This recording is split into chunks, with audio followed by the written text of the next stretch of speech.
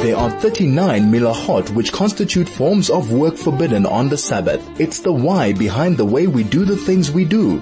Join Rabbi Moshe Shnerb now for Hilchos Shabbos, only on 101.9 Chai FM.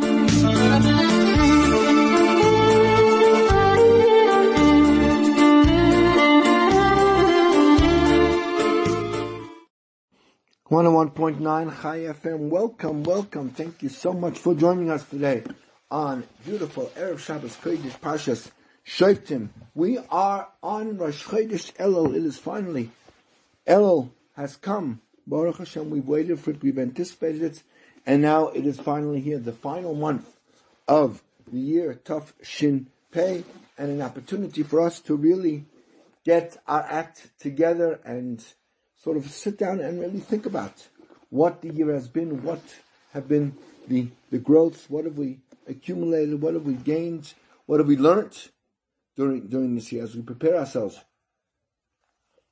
for Rosh Hashanah, which is 4 weeks from tonight.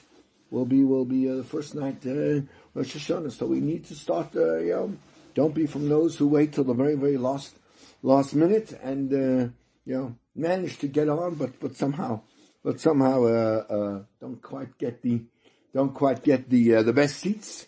And let's take the opportunity to begin the work, begin our preparation at this moment. So this Rosh Chodesh Elul, of course, is especially unique and especially amazing here in Johannesburg. Baruch Hashem, many of the minyanim in Johannesburg, many of the shuls have had their first minyan this morning, some yesterday, some even Wednesday, but Baruch Hashem, Tefillah is again happening. Tefillah, but Tzibur is again happening in Johannesburg, and it is truly an amazing schus for us to be able to once again have our shuls and be able to daven and be able to be part of a synchronized approach of being able to sort of come to HaKadosh Baruch Hu and be able to praise Him and answer a kaddish and answer kedusha. We don't even begin to understand the power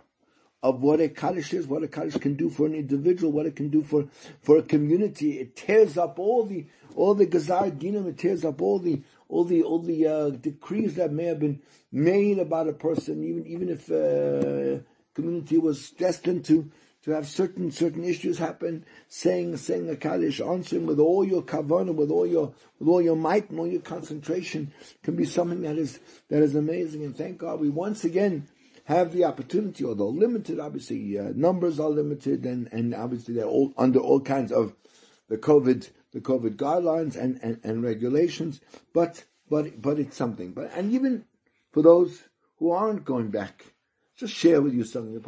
I'll share with you a sfasemis. In the parsha, it talks about the concept of taking a bribe, and the words of the pasuk are lo sikach shechad. Do not take a bribe. Ki hashechad ya'aver einei chachamim, because a bribe blinds the eyes of the wise. V'salef divrei tzadikim, and it perverts the words of the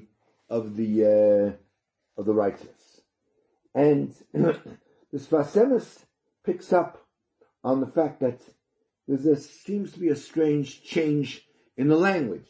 It starts with lo sikach, you shall not take a bribe, which is individual. It's a first person. It's a singular. Lo tikach, you single person shall not take a bribe. And then it talks about Yaver einei chachamim.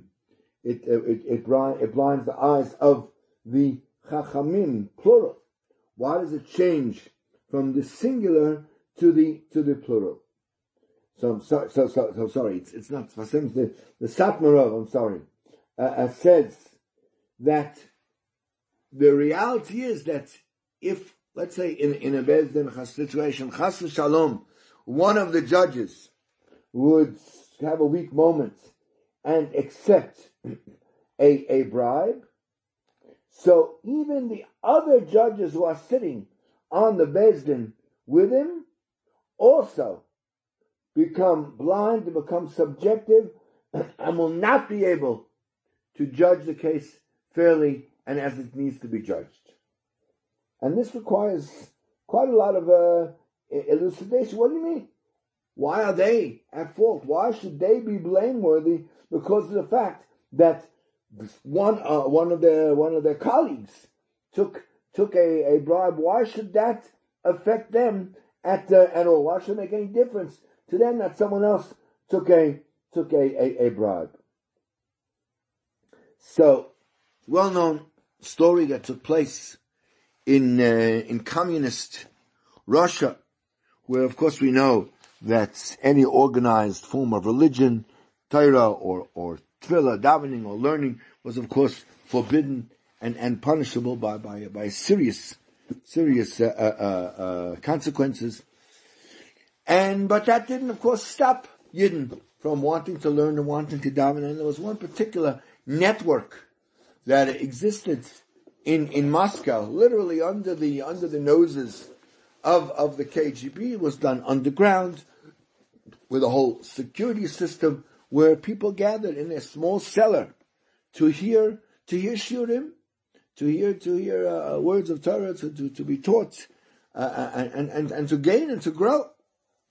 And in one of those cellars, one of those places where they had shiurim, so people gathered. It was obviously quite a small and cramped location. And one of the people who came to the shiur was an older man, and he came every single night and he sat at the shiur, and it didn't really seem that he was gaining anything from it. There was no sort of comprehension. He kind of had that glazed look in his eyes as he was sleeping. I mean, he didn't go to sleep like some other people did, but it didn't really seem that he was chapping, that he was kind of really involved or emotionally attached to what was happening, and it bothered some of the people that were there. There was, thank God, a huge thirst for Torah learning, and of course very, very limited space. And if that space was being occupied by someone who really wasn't getting optimum usage and optimum sort of results out of what was being taught, besides the fact he happened to be quite a large person, maybe two people could have taken his place. So there was a bit of murmuring behind his back that maybe he should be asked to leave. And he was sensitive enough to realize that there was definitely some, he was becoming the elephant in the room, so to speak. And one day he addressed it, and he said, "Please, don't ask me to leave. I know you want to, but listen to my story." He says many years ago, I was sitting one day in a coffee house, and I was just minding my own business, having something to drink, and there were other groups of people in the room, amongst themselves talking, and suddenly the doors burst open, and the KGB came flooding in, and basically arrested everyone that was there, but in their usual very, very accommodating fashion, they started beating us up with sticks and butts of their rifles, and really making life very, very miserable. And they came and started attacking me also, and started beating me and hurting me, and I asked them, "What is this all about?" So says, why are you beating me up? And they said, "No, you're obviously part of this anti-governmental cell that's obviously agitating against the government." In Russia, it didn't take very much to be agitating against the government, but and we're arresting all of you and allowing you to understand that we're very displeased with your action. But so I said to them, but I'm not part of them at all. I'm nothing to do with them. I'm just sitting here minding my own business. And they said to me, "No." It says, "If you're sitting with them, that means you're part of them. You're sitting with them, that must mean you're part of them." And they really gave me a very, very, very, very nasty kind of time out of it. And when it was over, I sort of had a moment to sit down and think. And this statement kept going over and over in my brain. It says, if you are with them, then you are part of them. And I decided that, well, I'm a Jew, and yes, I'm not a very knowledgeable Jew. I'm not a very even observant Jew, but I have an affinity with Judaism. I have an affinity with Jews, and therefore I want to go and be where there are Jews, because if I am with them, then I'm part of them, and that's what I want more than anything else in the world, to be part of what's going on.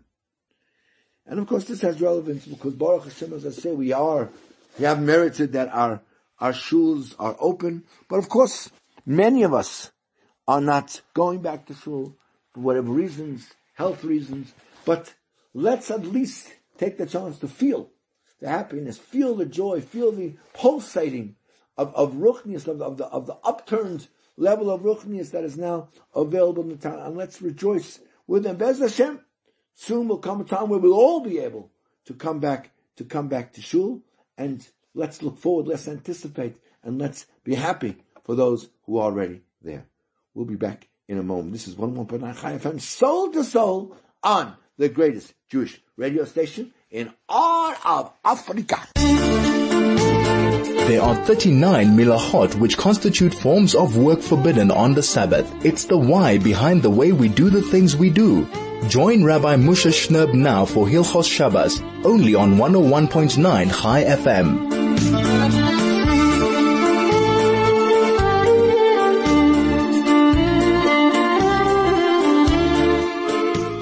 101.9 Chai FM. We're back on your radio here at Baruch Hashem, Friday afternoon, Erev Shabbos Kodesh Pashas Shoftim, here in a beautiful sort of end of winter day in Johannesburg. We are learning the halachas of Chol Hamoed.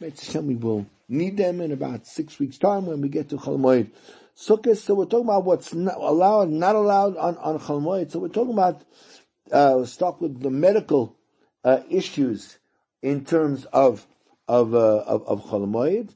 So obviously, in the same way as we said, you're allowed to do on Chol Hamoed anything that you need in terms of food preparation and one's own physical needs, as we discussed last week for Yom Tov. So too, one will be allowed on Chol Hamoed to do whatever type of medical treatments or visits that would need to remove any kind of pain or trauma that a person is going through. That's also considered part of one's physical needs. The Shulchan Aruch says that, and even a healthy person is allowed to take whatever medicines he needs to take and put whatever salves or ointments, whatever he might need to keep himself healthy,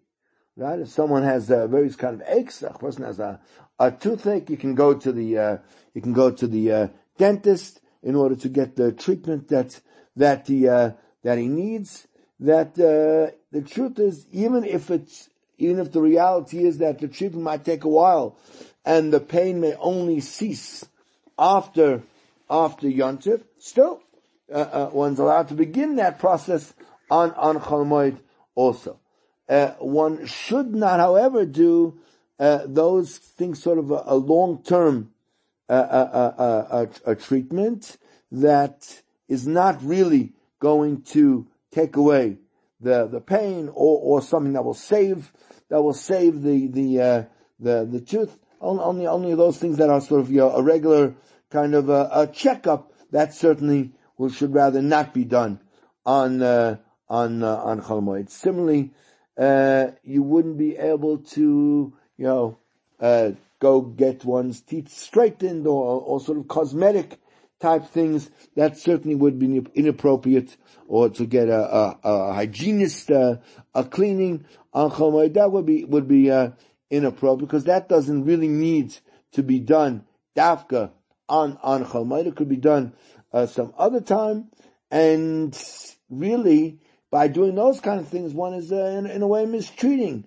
the Chol Hamoed. I have kind of a couple of days off, so I'll get all those appointments done that I need to get done. It's not treating the Chol Hamoed with a proper distinction and honor.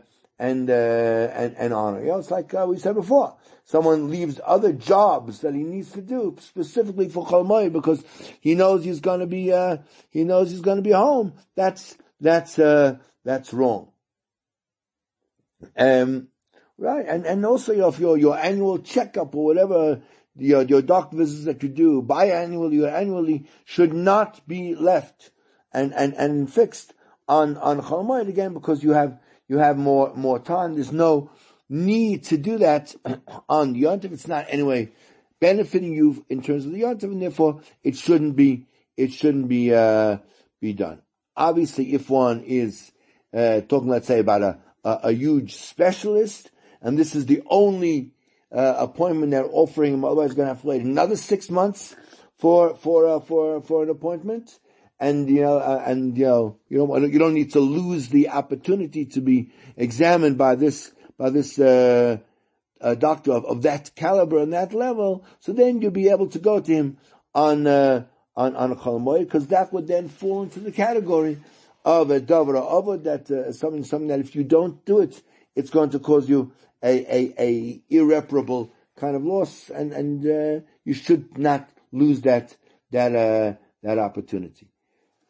If God forbid someone needs to undergo a surgery as soon as possible, so really you should try to fix the date before the Yontiv. If it's not possible to do it before Yontiv, and there's a possibility that if he leaves it until after Yontiv, the situation could get more serious.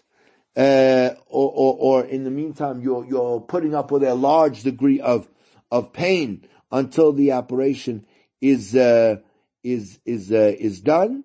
So even though it's not something that is literally a kind of pekuach nefesh, it's not a danger to life, you'd still be allowed to do the operation on Chol Hamoed.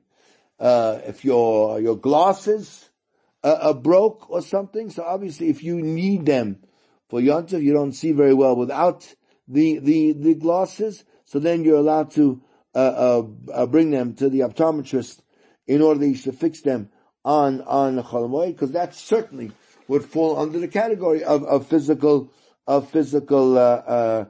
needs. Right.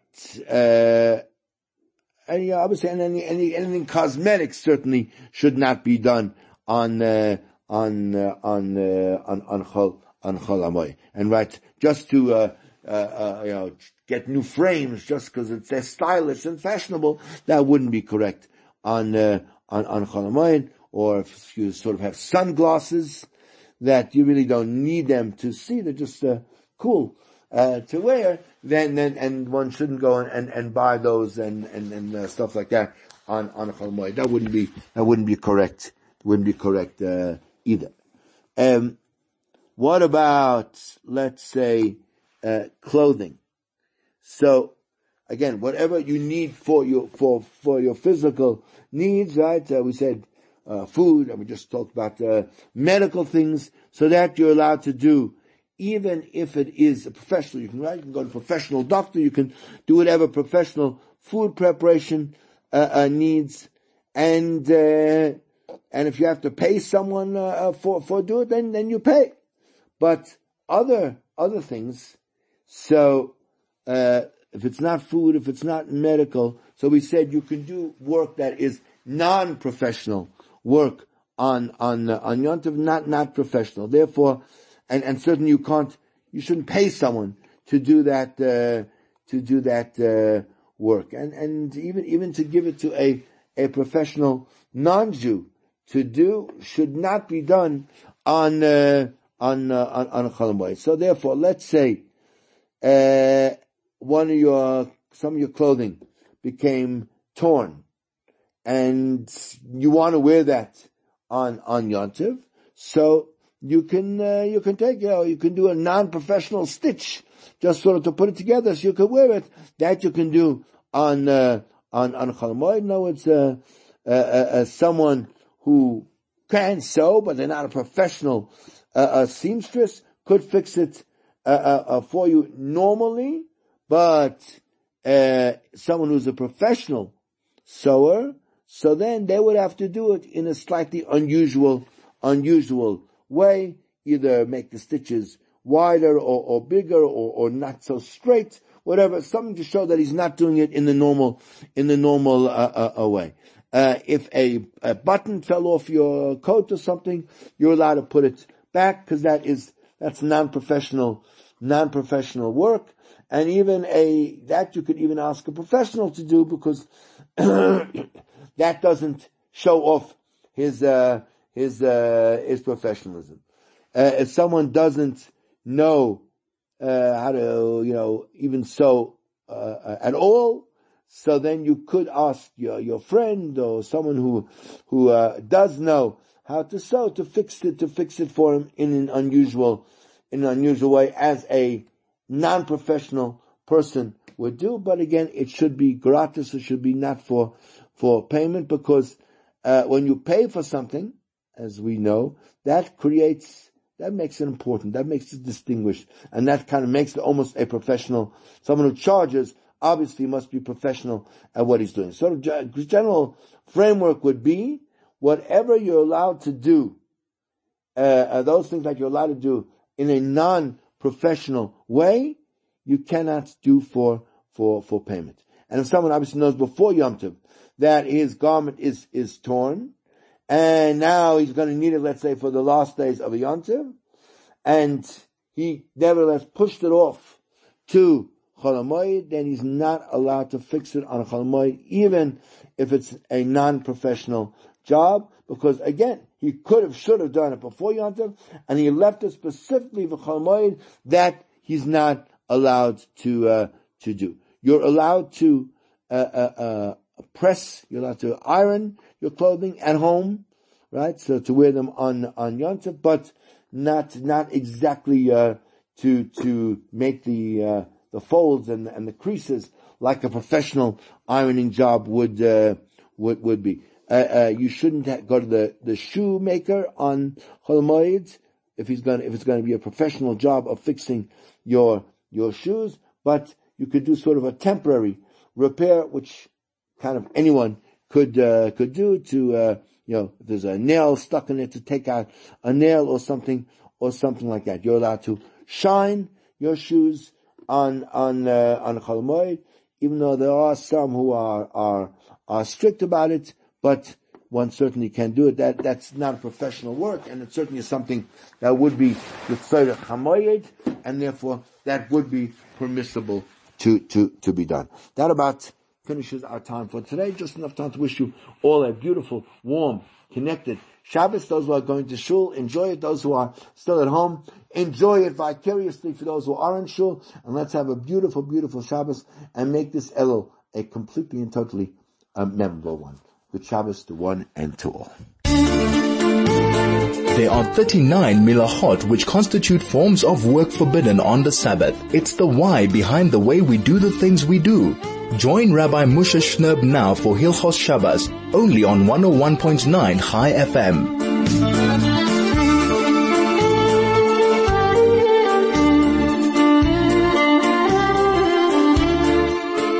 101.9 Chai FM was sold to soul on a Friday afternoon, Erev Shabbos Kodesh Pashas Shoftim. We're back on your radio, maybe in your radio. When I grew up, I used to think there was a little man inside your radio. So maybe we're back in your radio here on Friday afternoon. Thank you so much for joining us, as we always do at this point in the show, give you the very, very important details that you need to be able to plan your Shabbos.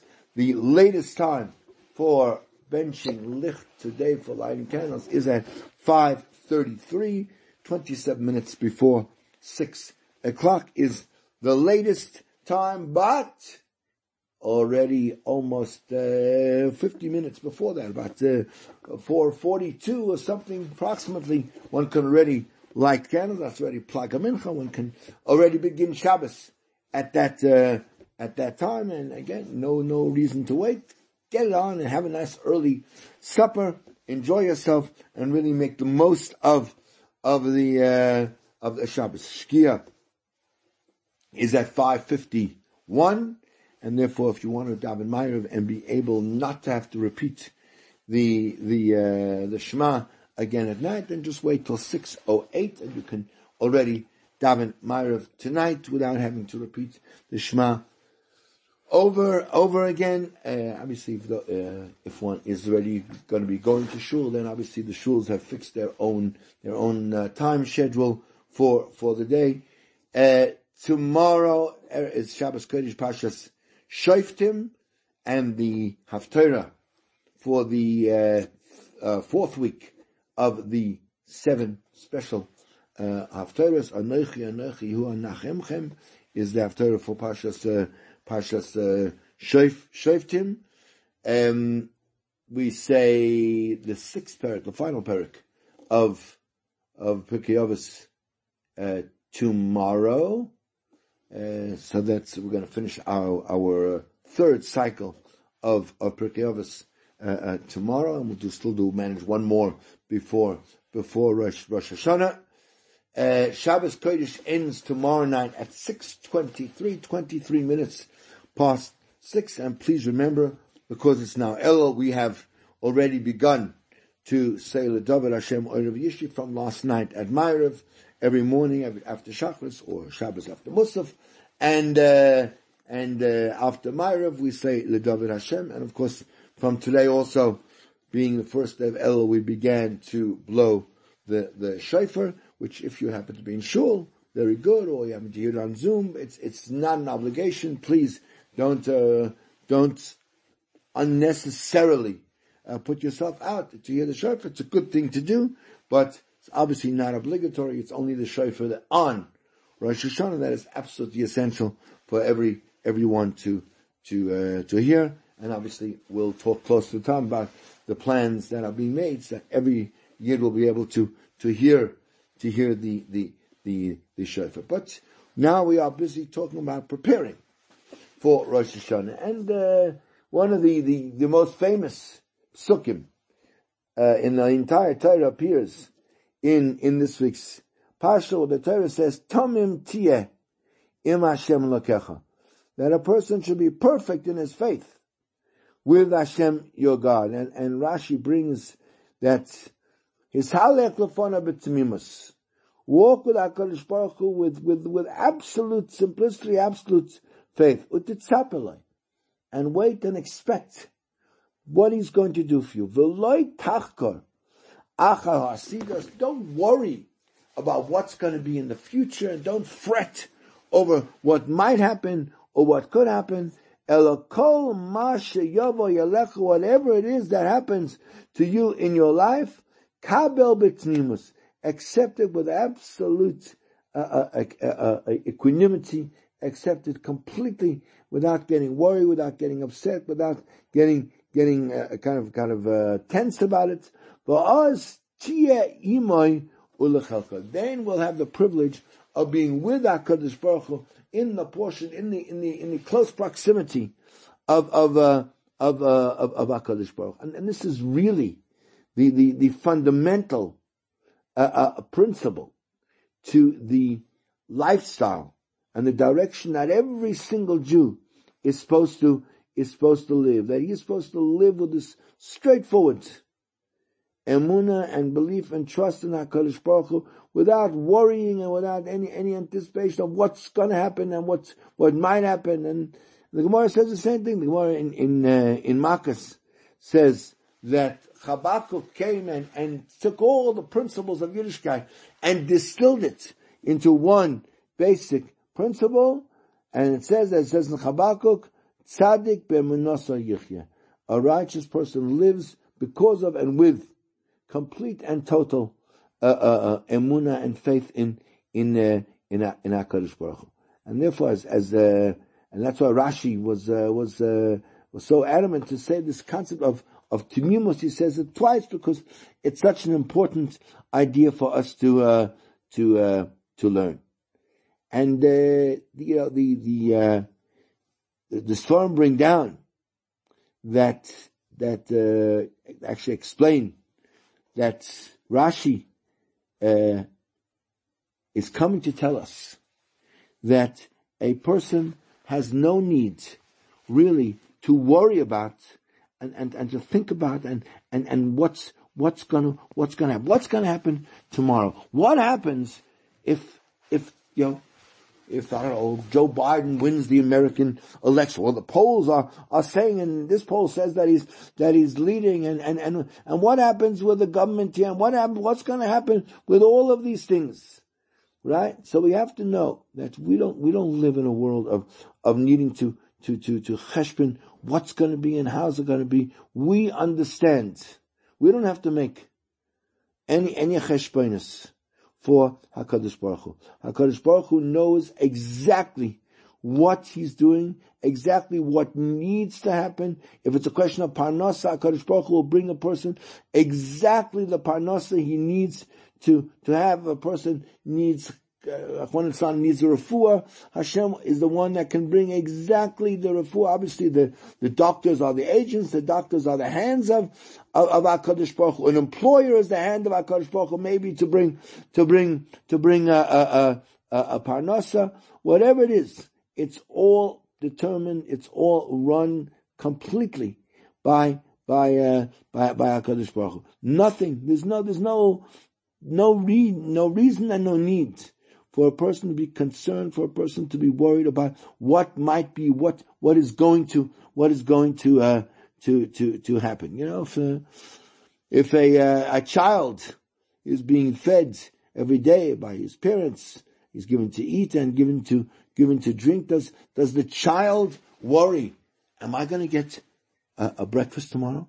Does the child lose sleep at night? You know, are there enough Cheerios for me to have tomorrow morning? Right? He completely trusts that his father and mother love him and care for him and want his the best of his development. And in the same way as Baruch Hashem, they managed to give me a good meal today, so certainly tomorrow also there'll be something. And he throws his trust completely on his parents, and he doesn't have to think, and he's 100% right.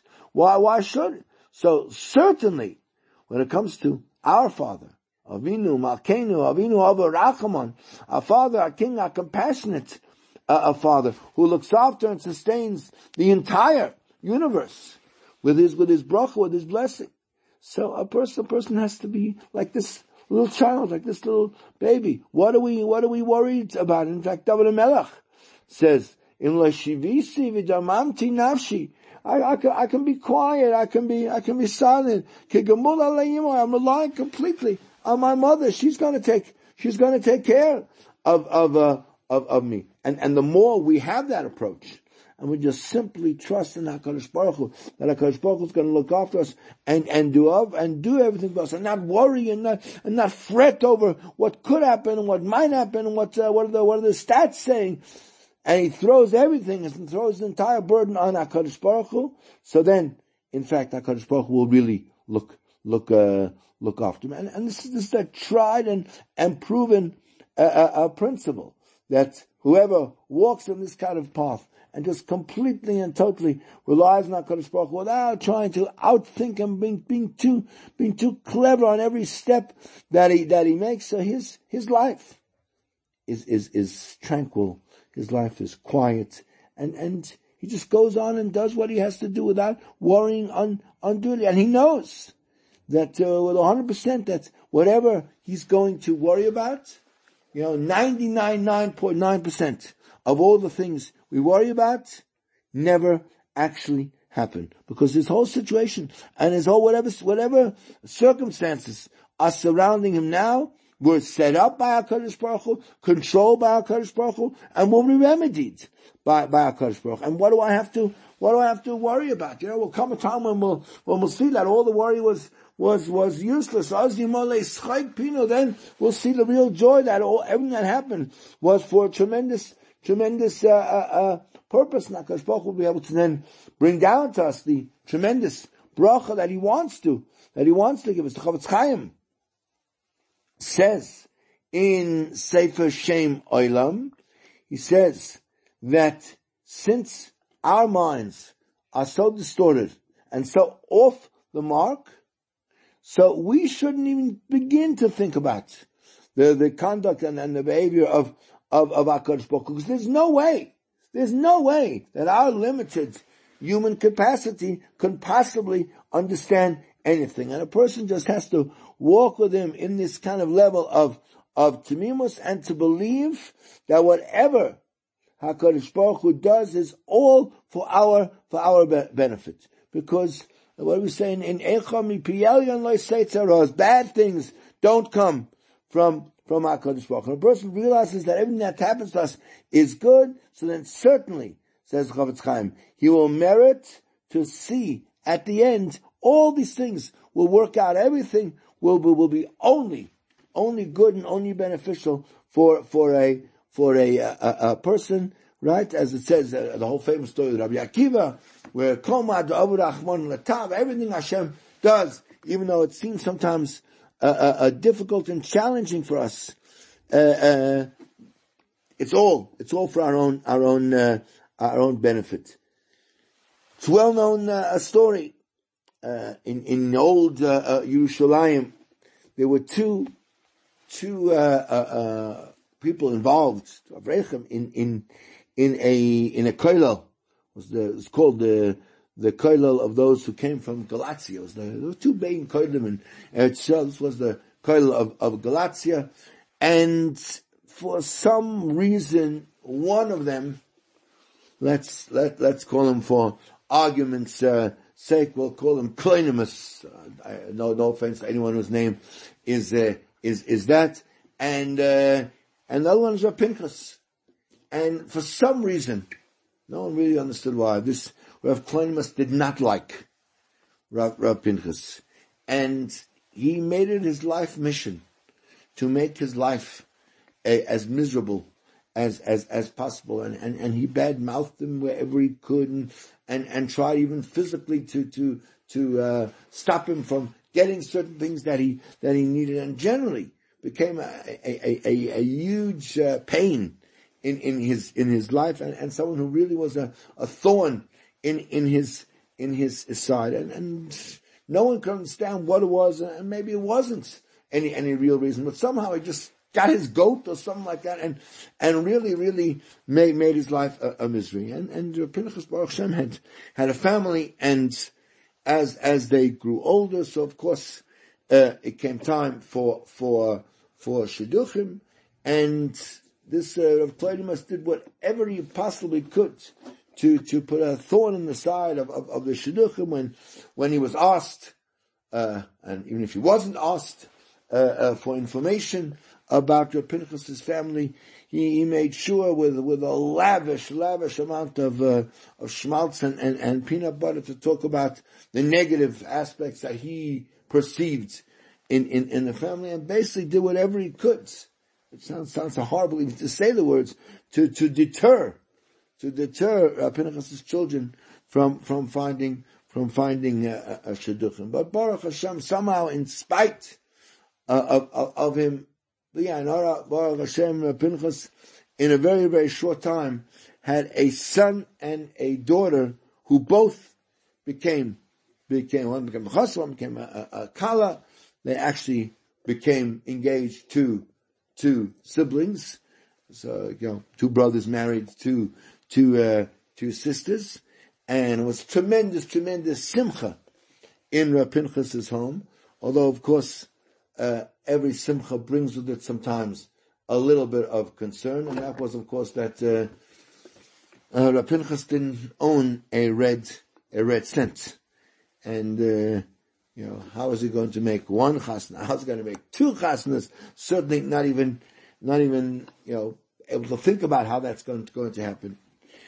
So he was given advice that, as often advice is given, that in these situations, maybe the best thing to do to go overseas, and you'll find there's some well-known addresses that people go to who are very, very generous people, And thus he found himself not long afterwards on the streets of Vienna, and with the address of someone who was a very frum and philanthropic man who was known as being the address for solving many people's financial issues. And of course, he didn't delay, went straight from arriving in town, went straight to his home, and was, I guess, maybe not surprised to find out that, well, he wasn't the only person who was vying for the time and attention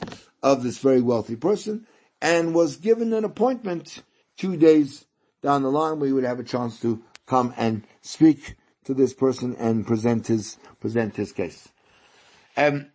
He had no choice, so finally checked into a hotel, a motel there, to spend the 2 days until he would have his appointment. And finally the day came, and the appointment was sort of late morning, and he got ready to check out of the hotel and packed his bags and went down to the lobby. And before he left the hotel, he went to the men's room.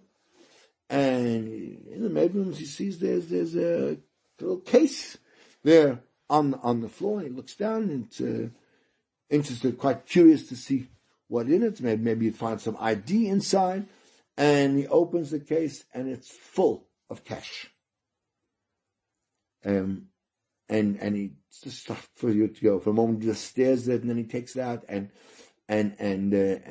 counts it. And in that case is more money than he would need to, Mezz Hashem, marry off all of his children, let alone the two that were just now engaged. And he stopped for a moment and thought and said, well, look, this is a place where they're mostly non-Jews, and surely he's a maftuit, and he made it ownerless, and there's no identification on it. So he decided, Mazel Tov, I am now the owner of this cash. He took it all out, and in order sort of to hide a little bit, he mixed it with a little bit of the money he had and put it in various pockets, left the case behind, and proceeded on his way out of the hotel, only to see that the outside of the hotel was ringed by a group of policemen, who he soon found out were here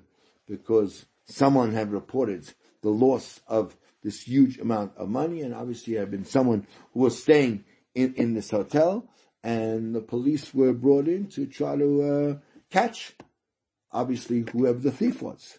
And the hotel was cordoned off, and everyone was ordered back to their room, and the police were going to search the hotel room by room until they found the perpetrator of this terrible crime. And so Pinchas had no choice. He went back to his room, and a while later a deputation of the police came to his room, and they searched here and they searched there and they searched him by Motzei Gavia Bamtach, and they found the money in his pockets. They took it out, they counted it, but it wasn't exactly the amount that had been stolen. So they said to him, excuse me, sir, what are you doing with such a large amount of money? He says, me? Don't you know? I am the sort of the executive director of the Kotel Galatia in Yerushalayim, and I am involved with, this isn't a lot of money for me. I'm involved in big deals and prominent things. Please, step out of my way. I'm an important person. And of course, they didn't really know what to do with him. I mean, they were arresting, and he should have been arrested. He clearly, probably, maybe was the criminal, but the amount didn't add up, and his story did sound somewhat plausible, but needed to be checked out. So they took him down to the police station for questioning, and in the meantime, a cable, whatever they sent in those days, was sent to the Austrian embassy in Jerusalem to please find out information about this Reb Pinchas and this Galatia Kotel. Was it fictitious? Did it really exist? And who exactly is this Reb Pinchas? So the attaché there in Jerusalem went out and without a GPS found the Kollel Galatia and decided to do some inquiries. And of course, who should he encounter but our dear friend Rav Kleinus? And the attaché asked him, "Excuse me, sir, are you part of this institution?" He says, "Yes, I am." Says, "Do you know Rav Pinkus?" And he says, "Yes, I do." Says, "Why do you ask?" Says, "No, could you tell me, please, about his situation?" So Rav Kleinus's mind goes into overdrive, and he reaches the conclusion, well, Rav Pinchas had 2 children to marry off, and he's probably gone overseas to raise money, and he's parading himself as a poor person who needs handouts, and obviously the rich people are doing their homework to try to find out if this is really so. This is my chance to really nail him. And he says, "Oh, sure, I'll tell you about this Rav Pinchas. This Rav Pinchas is the most fabulously wealthy person you've ever had. He basically runs the kollel. He almost funds it himself. He's doing big deals all the time. He's an amazing wealthy person. No, he's not poor at all. He's absolutely, top class. He's in the Forbes top 500. And the man said, "Thank you very much," and reported back to the foreign ministry in Vienna. And of course, Rav Pinchas' story was found to be airtight and true, and he was allowed to keep all of the money, and he came back and made a kiddush of halal v'aidah to HaKadosh Baruch Hu. So many things happen that we think are terrible. This year, this year's been the worst year in the world. I wish it was over already. And that's not so. Yes, it's been a challenging year. It's been a year where things have been difficult for us. But who says it's a terrible year? HaKadosh Baruch Hu orchestrated this. And HaKadosh Baruch Hu had a reason why he did it. And if HaKadosh Baruch Hu did something for us, that means at every moment of it was a potential for development, for growth, for making something out of the situation that would benefit ourselves, benefit our families, benefit the whole world. So yes, we could say maybe it was something that we found to be a challenge. But to say, Tikla Shon of a kill says with a curse, I wish it was over already. Let's get out of this. That's not our attitude. Our attitude is Tomim Tiyeh Hashem Lakecha. We understand Hashem had whatever reason it is, and we don't begin to understand the reasons behind HaKadosh Baruch Hu's behavior. But we understand it was something that was done totally and completely for our benefit. And Bez Hashem, Elul is now the time we can sit and actually take stock. Did we get something out of it? Did we grow? Did we really learn some lasting lesson? Maybe about our davening, maybe about Kedushas Basic Knesses. Who knows what we had to learn? Every person had to learn something unique to him.